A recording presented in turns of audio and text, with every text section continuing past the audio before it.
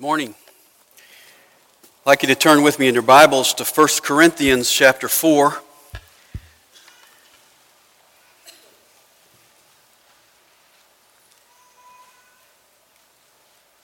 If you ask me, what is my biggest fault? What area of my character do I need the most work in? What is the sin that so easily entangles me? I would have to admit that it's pride.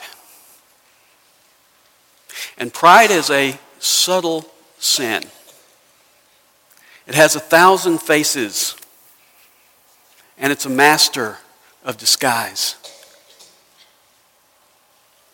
C.S. Lewis in Mere Christianity says, pride is one vice of which no man in the world is free, which everyone in the world hates when he sees it in someone else, and which hardly anyone ever imagines that he's guilty of himself.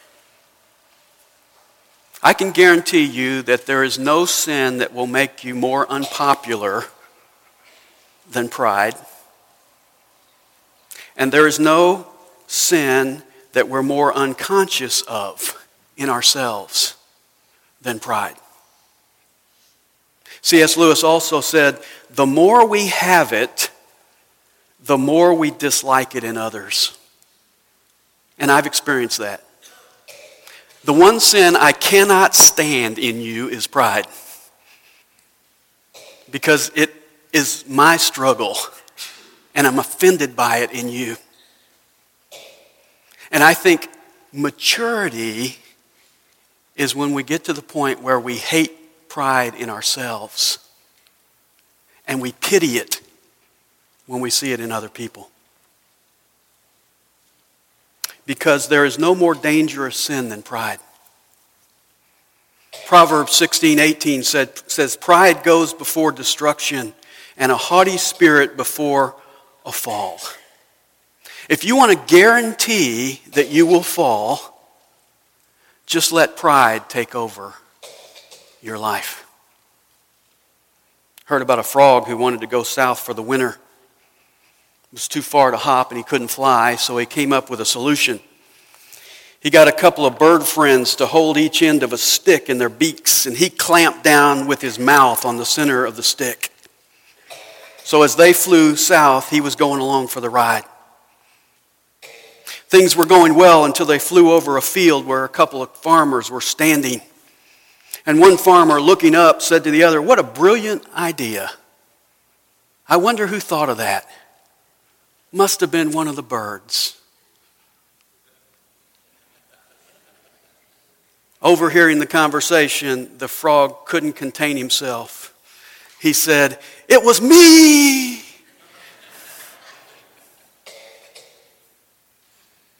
The moral to the story is, if someone else gets the credit for your good idea, just keep your mouth shut. Pride was the original sin in the universe. In Isaiah 14, Lucifer was called the star of the morning, the son of the dawn, but he wasn't satisfied.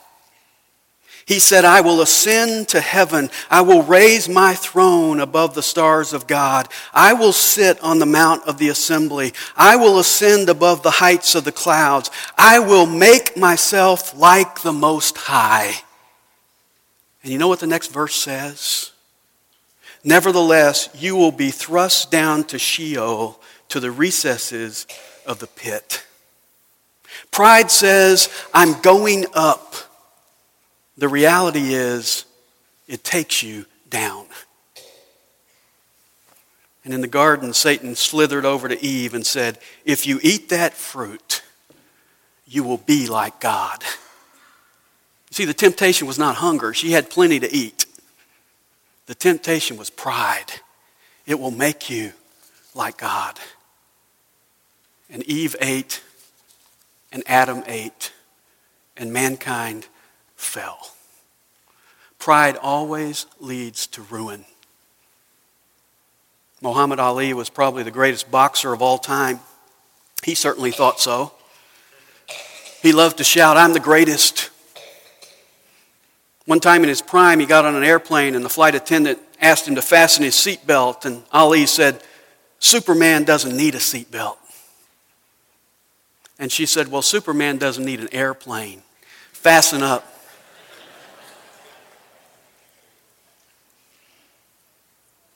You know, it's sad that this vibrant athlete who used to brag about being able to float like a butterfly now moves like a snail and speaks in mumbled tones. He's a lot more humble than he used to be by no choice of his own. Now, pride, as most faults do, has its opposite. Pride is the vice. Humility is the virtue. And humility is a virtue to be greatly desired. This was Charles Spurgeon's prayer taken from his autobiography.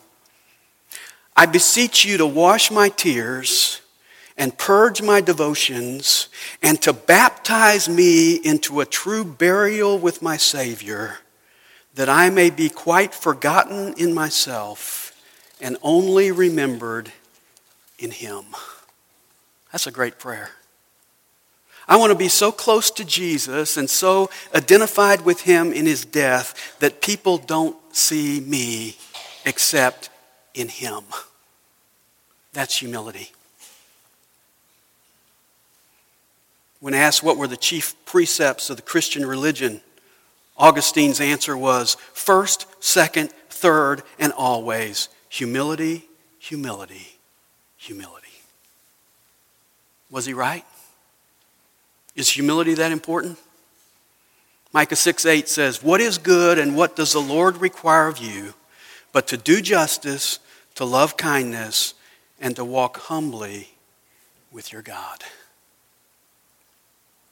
If you pay attention in Scripture, you will notice that God always chooses humble people. Abraham in Genesis 18:27 said, "Now behold, I have ventured to speak to the Lord, although I am but dust and ashes." Jacob said in Genesis 32:10, "I am unworthy of all the loving kindness and of all the faithfulness which thou hast shown to thy servant." Moses said in Exodus 3:11, "Who am I that I should go to Pharaoh and that I should bring the sons of Israel out of Egypt?" And then in Numbers 12:3 it says, "Now the man Moses was very humble, more than any man who was on the face of the earth." Gideon in Judges 6:15 said, "O Lord, how shall I deliver Israel? Behold, my family is the least in Manasseh, and I am the youngest in my father's house." In 1 Samuel 9, Samuel said to Saul, "You'll have all that is desirable in Israel." And Saul says, Am I not a Benjamite of the smallest of the tribes of Israel?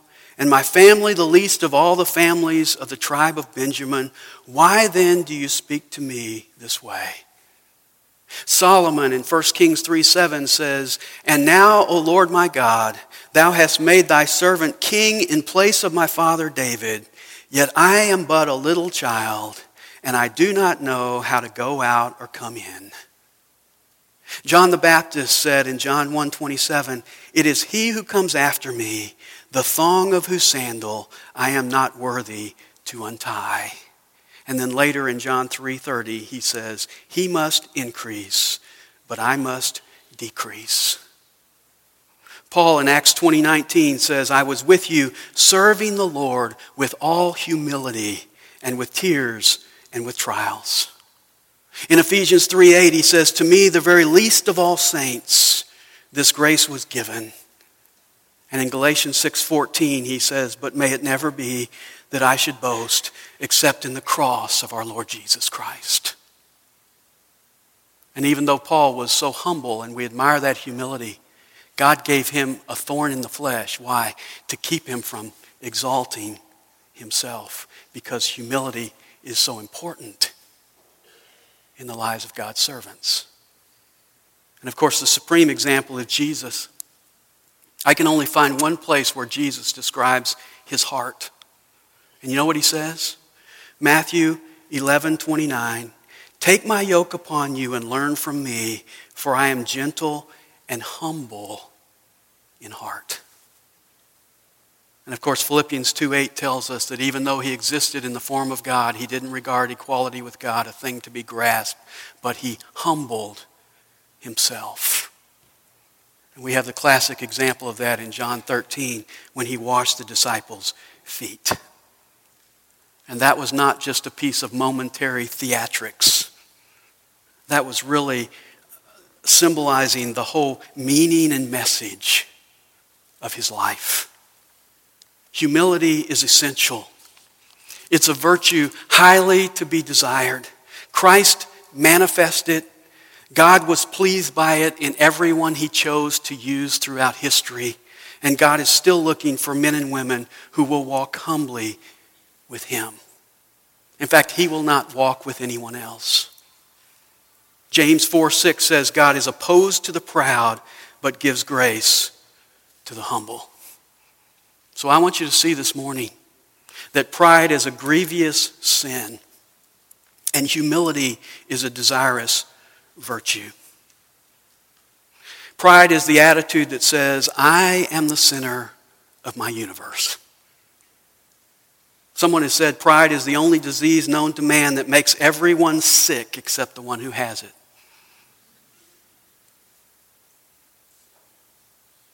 Hieronymus Bosch, the Dutch painter, painted a picture of each of the 7 deadly sins.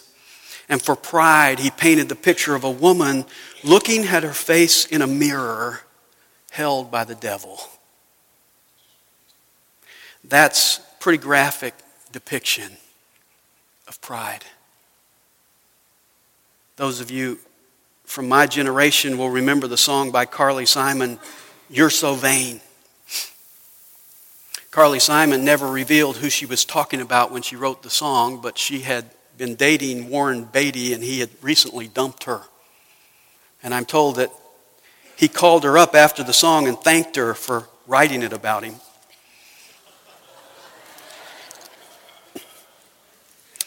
The words go like this. You walked into the party like you were walking onto a yacht. Your hat strategically dipped below one eye. Your scarf, it was apricot. You had one eye in the mirror as you watched yourself gavotte, which is a French dance. And all the girls dreamed that they'd be your partner. They'd be your partner. And you're so vain, you probably think this song is about you. You're so vain, I'll bet you think this song is about you. Don't you? Don't you? Now, some of you are so vain that you probably think this sermon is about you. Don't you? Don't you? And if you don't think this sermon is about you, it probably is. Now, it was originally written about the Corinthians. They had a problem of divisions, and pride had set in. They divided over human wisdom. One person said, well, I think this. And another in his pride said, well, I think this. And they were divided over human teachers. One said, I am of Paul. And another said, oh yeah, well, I am of Apollos. And Paul writes in verses 6 to 13 of chapter 4, for the purpose of, if you look at the end of verse 6, he says, so that no one of you will become arrogant. And that's a word that means puffed up. And it's a word that Paul uses often in this letter. In fact, later in this same chapter, in verse 18, he says, now some of you have become puffed up. And then in verse 19, but I will come to you soon if the Lord wills, and I shall find out not the words of those who are puffed up, but their power. And then in chapter 5 and verse 2, you have become puffed up. Chapter 8 and verse 1, at the end of the verse, he says, knowledge puffs up, but love edifies. And then in chapter 13, And verse 4, at the end of that verse, he says, love is not puffed up. This word is a word that literally means bellows. It means to blow up or to inflate. Kind of like a frog's throat. Have you ever seen a frog's throat when it really gets blown up, puffed up? I've got a cat, about 18-pound cat. And I've seen him a couple times when he gets cornered and he can't get out. If there's a dog or something that got him cornered in a position where he can't run, you know what he does? He puffs himself up. It's amazing. He's already huge. But he I don't know how he does it. He makes himself look twice as big as he is. He's like just, his hair stands out, his legs go up. He's got no joints anyway. So he's just kind of like this big, puffed up cat trying to intimidate the attacker. And that's the picture behind this word. Because oftentimes we puff ourselves up in our pride. And in this passage, Paul gives 5 pins to deflate the pride of his readers. So if you are puffed up with pride this morning, here are some pins to pop your pride. I've listed 5 of them. They're pretty self-explanatory, so we'll go through them pretty rapidly. Number 1 is the illustration pin in verse 6. Verse 6 says, now these things, brethren, I have figuratively applied to myself and Apollos for your sakes, so that in us you may learn not to exceed what is written, so that no one of you will become puffed up in behalf of one against the other. Now Paul says, I figuratively applied these things to myself and Apollos for your sake. I applied them to us so that you would get it. Now, what has Paul figuratively applied to himself and Apollos? Well, if we go back over what we covered in 1 Corinthians already, in chapter 2, verses 1 to 5, he used the illustration of himself as the preacher with stage fright. And he says in verse 3, I was with you in weakness and in fear and in much trembling. Now, I would suggest to you that a person filled with pride would not say that about himself. Paul says, you're exalting me as a preacher. The truth is, I come to you to preach in weakness and in fear and in much trembling. And then he gives another illustration in chapter 3, verses 5 to 9, where he used the illustration of farming. And if you go back to that passage, verse 6 says, I planted, Apollos watered, but God was causing the growth. So then neither the one who plants nor the one who waters is anything, but God who causes the growth. Paul says, Apollos and myself are nothing. God is everything. We're just like farmers. We plant and we water, but we're totally dependent on God to cause the growth. That's humility.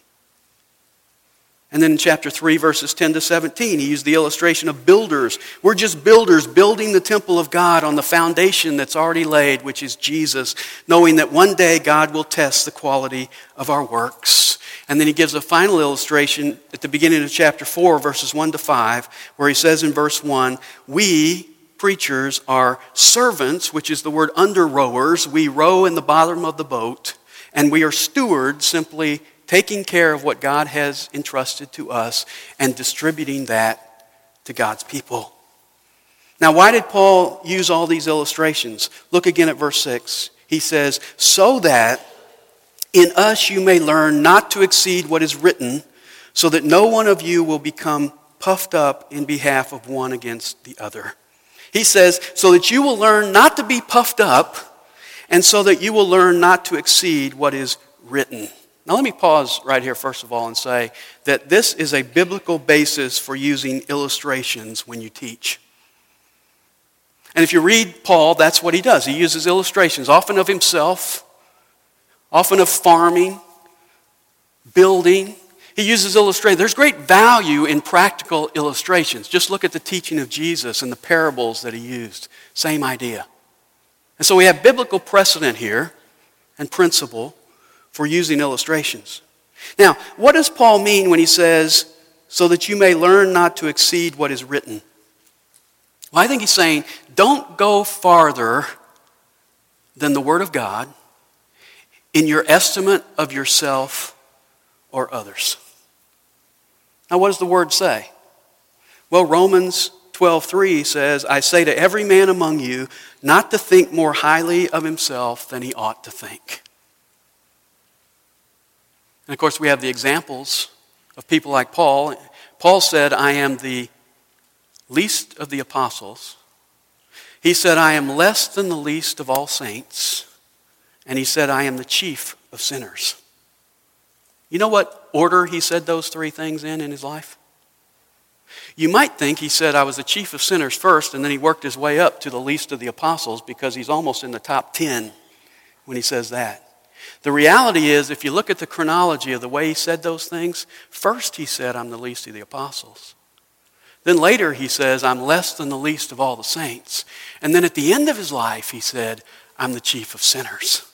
You see, his estimate of himself was going down as he grew in maturity spiritually rather than going up. He had a proper view of himself in humility. And then what does the Word say should be our attitude toward leaders in the church? 1 Thessalonians 5:13 says that you esteem them very highly in love because of their work. And 1 Timothy 5:17 says you're to give them double honor. And here Paul says, don't go beyond that. Esteem them highly, yes, but realize that they are under-rowers of God. And the Corinthians had gone past what the Word of God says and fallen into pride. And so Paul used the illustration pen. You see, if we would grasp that Paul was a preacher with his knees knocking, that Paul was a farmer totally dependent upon God, that he was a builder only doing his part, that he was an under-rower at the bottom of the ship, that he was a steward just handing out God's message, it would deflate our pride. I love the example of Moses in Numbers 11. God told him to select 70 men and to go out to the tent of meeting, and they gathered out there, and it says when they gathered there, the Spirit of God rested on those 70 men, and they all prophesied. It was a great event. Meanwhile, back in the camp, two guys, Eldad and Medad, had the Spirit rest on them, and they started prophesying in the camp. Joshua found out about it and came to Moses and said, make them stop. Isn't that typical?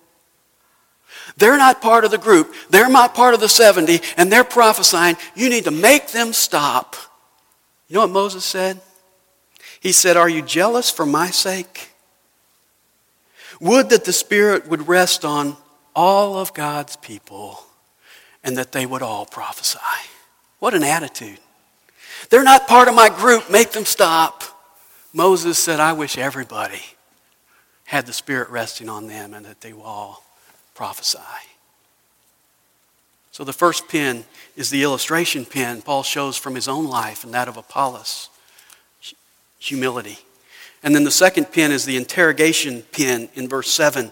And Paul asks them three pointed questions in verse 7. Notice, for who regards you as superior? What do you have that you did not receive? And if you did receive it, why do you boast as if you had not received it? Now, if you've got an ego problem, these are some great questions. In fact, if you've got an ego problem, I would suggest maybe you print these out and put them on the mirror in your bathroom, so in the morning you can answer these three questions before you go out into your day. First question, who regards you as superior? Now, you would like to think otherwise, but the reality is there's only one person who considers you superior, and that's you.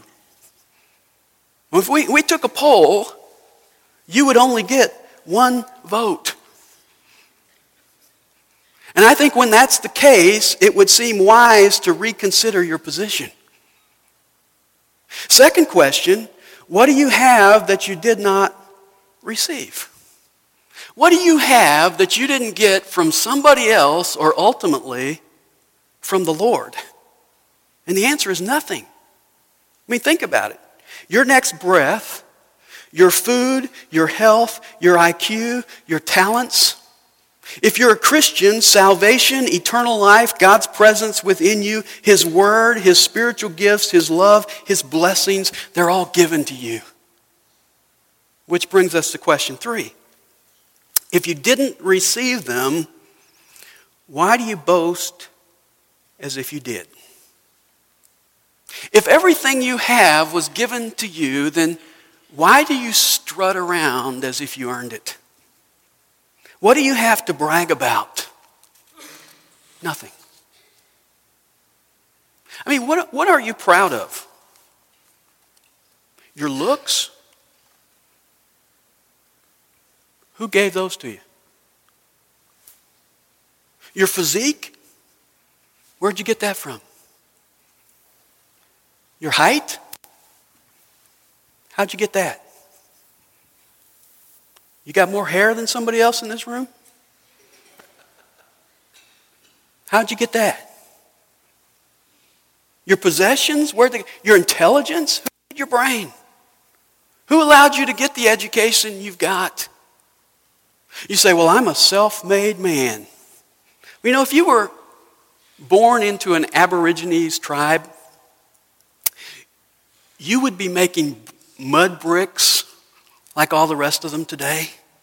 God has even blessed you with where you were born, the country you were born in. All those things are given to you. There's no reason to be proud. There's no basis for pride. Everything we have, everything we are, comes from the Lord. James 1:17 says, every good thing and every perfect gift is from above, coming down from the Father of lights. You know, pride is a funny thing because it's really self-delusion. I love what Howard Butt says about it, and I'm paraphrasing, but he says, when I'm conceited, I'm lying to myself about who I am. The truth is that I'm small and weak and limited and totally dependent, but I deceive myself into believing that I'm strong and great and independent.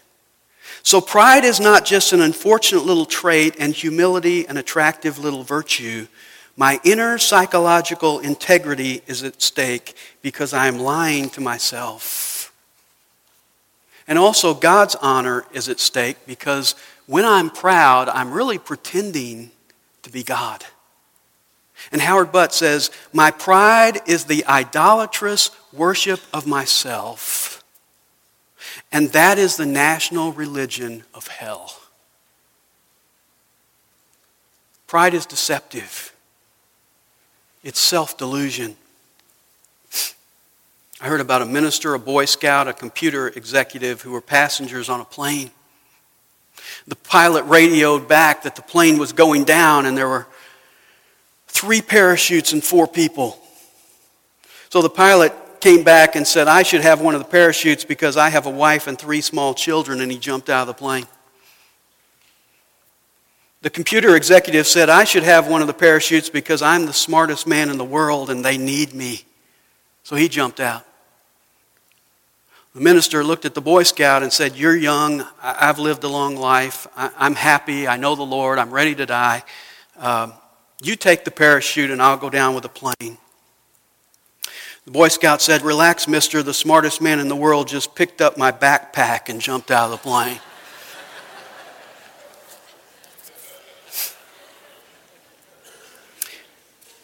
Pride is self-delusion.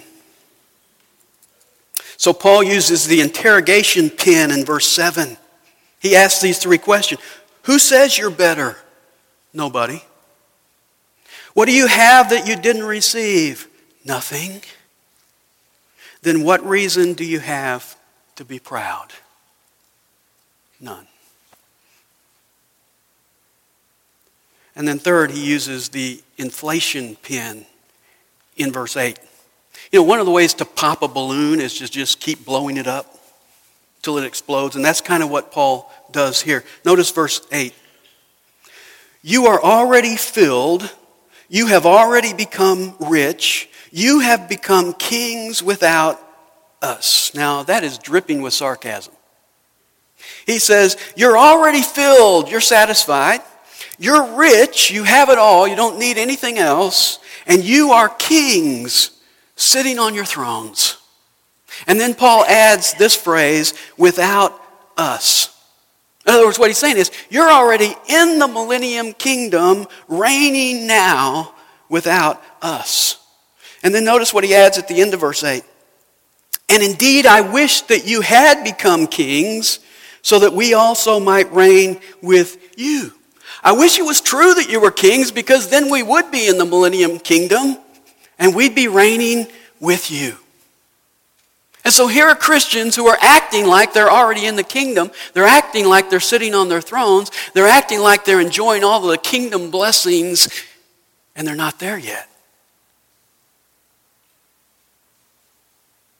You know, sometimes I'd like to show this verse to some of the televangelists. So you look on TV and you know their stage background is this gaudy, gold, glittery background that kind of says, we've got it all. And sometimes when they do studies, they find out that these people have no accountability of their finances, that they have multiple mansions. I saw an article recently that many of them have multiple jet planes that they fly around the country in. And I'm thinking, you guys are already reigning as kings. What's going on? This was the problem the disciples had. They always wanted to move into the kingdom today. They were always arguing about who was the greatest in the kingdom, always arguing about who would sit where in the kingdom. And even when Jesus had risen from the dead and was about to ascend into heaven in Acts chapter 1, they asked him, are you restoring the kingdom to Israel? Is this the time for the kingdom? And Jesus said, it's not for you to know the times, but you will receive power when the Holy Spirit has come upon you, and you shall be my witnesses. And the Greek word there is martyrs. You will be my martyrs. What Jesus is saying, this is not the time to reign. This is not the time for exaltation. This is the time to witness and suffer and die. So Paul uses the inflation pen to show them that they are living in the wrong area code. They're acting like they're living in the kingdom when in reality they are still in this world. They are putting themselves on thrones when Jesus is calling them to get on their knees and wash feet. And then fourth is the inconsistency pin in verses 9 and 10. Notice verse 9. For I think God has exhibited us apostles last of all, as men condemned to death, because we have become a spectacle to the world, both to angels and to men. That word spectacle is the Greek word theatron, from which we get our word theater. And I think Paul probably has in mind the Colosseum in Rome, where they took prisoners who he says of himself are condemned to death, and they would turn them loose with the lions in that facility, which would seat 50,000 spectators who would be entertained by watching this happen. Only in Paul's case, he says the whole world is watching, not only men, but angels. Now, do you see the inconsistency? You're kings, we're spectacles. You flaunt your pride and achievements, we serve and die. And then he spells out the inconsistency even more clearly in verse 10. He says, we are fools for Christ's sake, but you are prudent. We're fools, you're prudent means you're sensible. You know, the world views preachers of the gospel as foolish people teaching foolish ideas that contribute absolutely nothing to mankind. That's the world's view of a preacher of the gospel.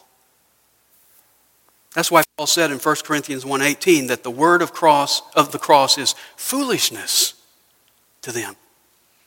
And Paul was labeled a fool. In Acts 17:18, the people of Athens said, what would this idle babbler wish to say? Now that's quite an introduction when you're going to speak. We have an idle babbler here who would like to say something. When he stood before Festus in Acts 26, Festus says, Paul, you are out of your mind. You are mad. But see, the Corinthians were not getting this kind of abuse because they were not standing on the gospel of Jesus Christ. And then look at the rest of verse 10. He says, we are weak, but you're strong. Of course, in God's kingdom, you have to be weak because it tells us in 2 Corinthians 12:10, when I am weak, then I am strong. But the Corinthians were already saying they were strong in their own strength, and so they were essentially weak. And then he shows the next inconsistency at the end of verse 10. He says, you are distinguished, but we are without honor. The world is throwing us to the lions. It's applauding you. There's something wrong with that picture. It's inconsistent. In fact, the implication is, if you notice at the beginning of verse 9, he says, we, the apostles, are last of all. The implication is, you're first of all. And of course, Jesus said, if anyone wants to be first, he shall be last of all and servant of all. We are called to be last now so that we will be first then. We are called to suffer now so we will reign then.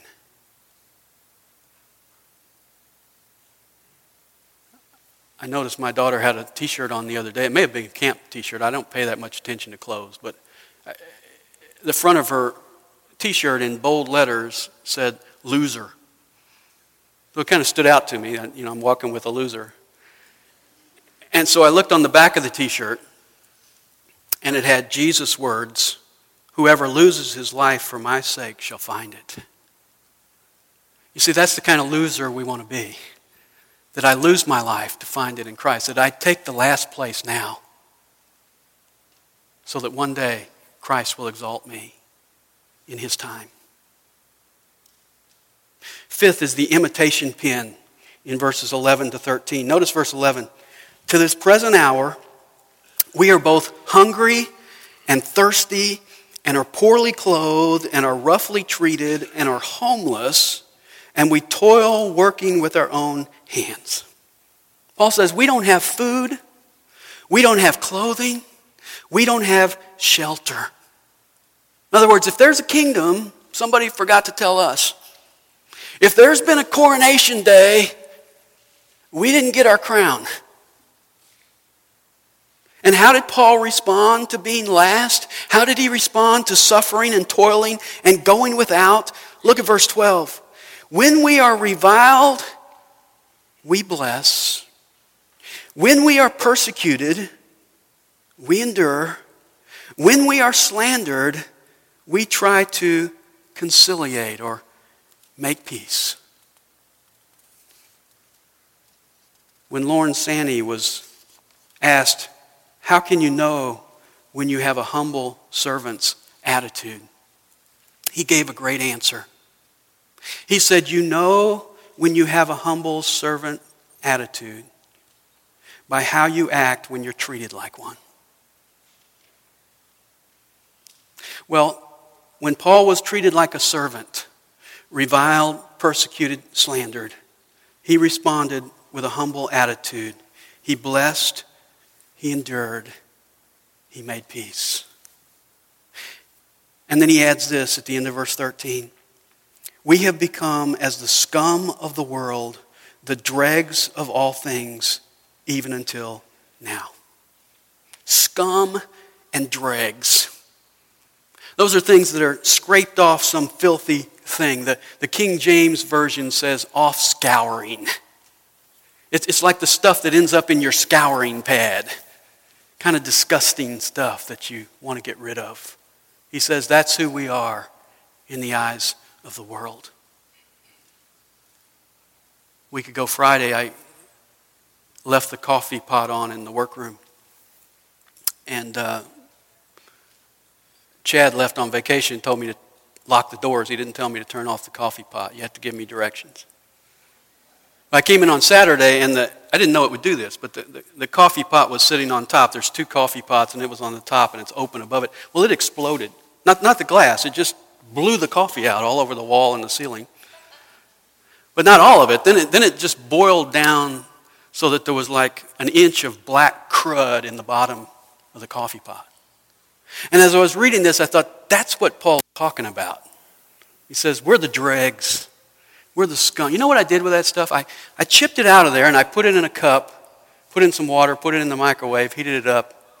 No, I didn't do that. What did I do with that? I threw it. It's disgusting.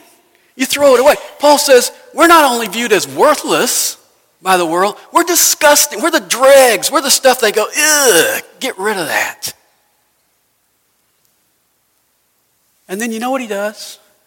We're going to cover this next week, but I want you to look down at verse 16. He says, therefore I exhort you, be imitators of me. I'm scum. I'm the dregs of the world.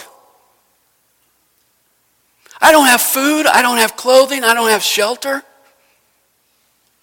They view me as a fool. I want you to be just like me.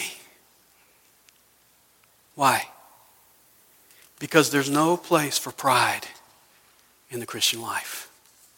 There is no place for exaltation of self. We are called to a life of humility. And if you are seeking honor and exaltation from men, you have missed it.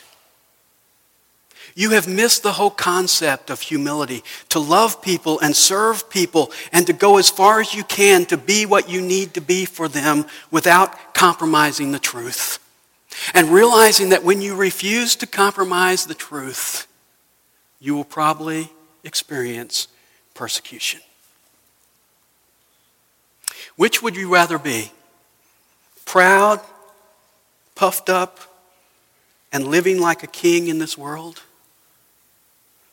Or humble and obedient and treated like the scum of the earth? God only wants humble servants. And in closing, let me just show you where humility leads. You can leave 1 Corinthians and go to Philippians chapter 2.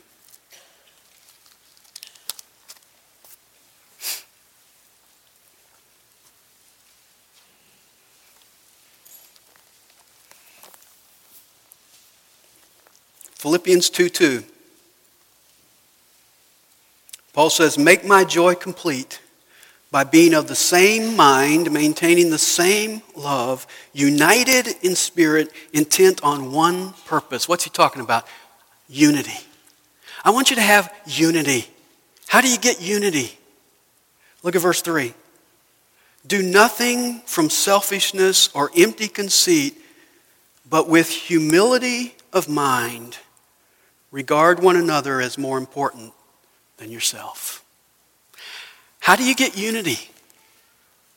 You humble yourself so that you regard others as more important than yourself. I can't think of anybody I would rather be around than somebody who considers me more important than them. If we were all doing that in humility, we would have unity. And then he goes on to point out that we're to be like Christ. And what did Christ do? He humbled himself and went to the cross. And verse 9 says, therefore God highly exalted him. God's calling us to a life of humility, which will lead to unity today and exaltation tomorrow. It's not going to be popular in this world. In fact, I can guarantee you it will be unpopular in this world. But God is opposed to the proud and gives grace to the humble. This sermon is about you. And so I pray that each of us will reflect in our hearts today on how God wants to pop our pride and cause us to be those people who walk humbly with our God. Let's pray. Father, thank you for your word today. We thank you for this passage that confronts us in an area that the world doesn't confront us in. The world almost encourages this kind of attitude, applauds this kind of attitude, the attitude of pride. And Father, I pray that you would help us to get outside of the perspective of the world and realize that you are a God who is opposed to pride, and you are giving grace to the humble. And Father, we want to be those people who experience your grace in fullness as we allow ourselves to die to ourselves and to live in Christ and to experience what it is to have true unity among believers and to know what it is to anticipate one day when you will say, "Well done, thou good and faithful servant." We thank you for that privilege and the honor to be called to such a life. In Jesus' name, amen.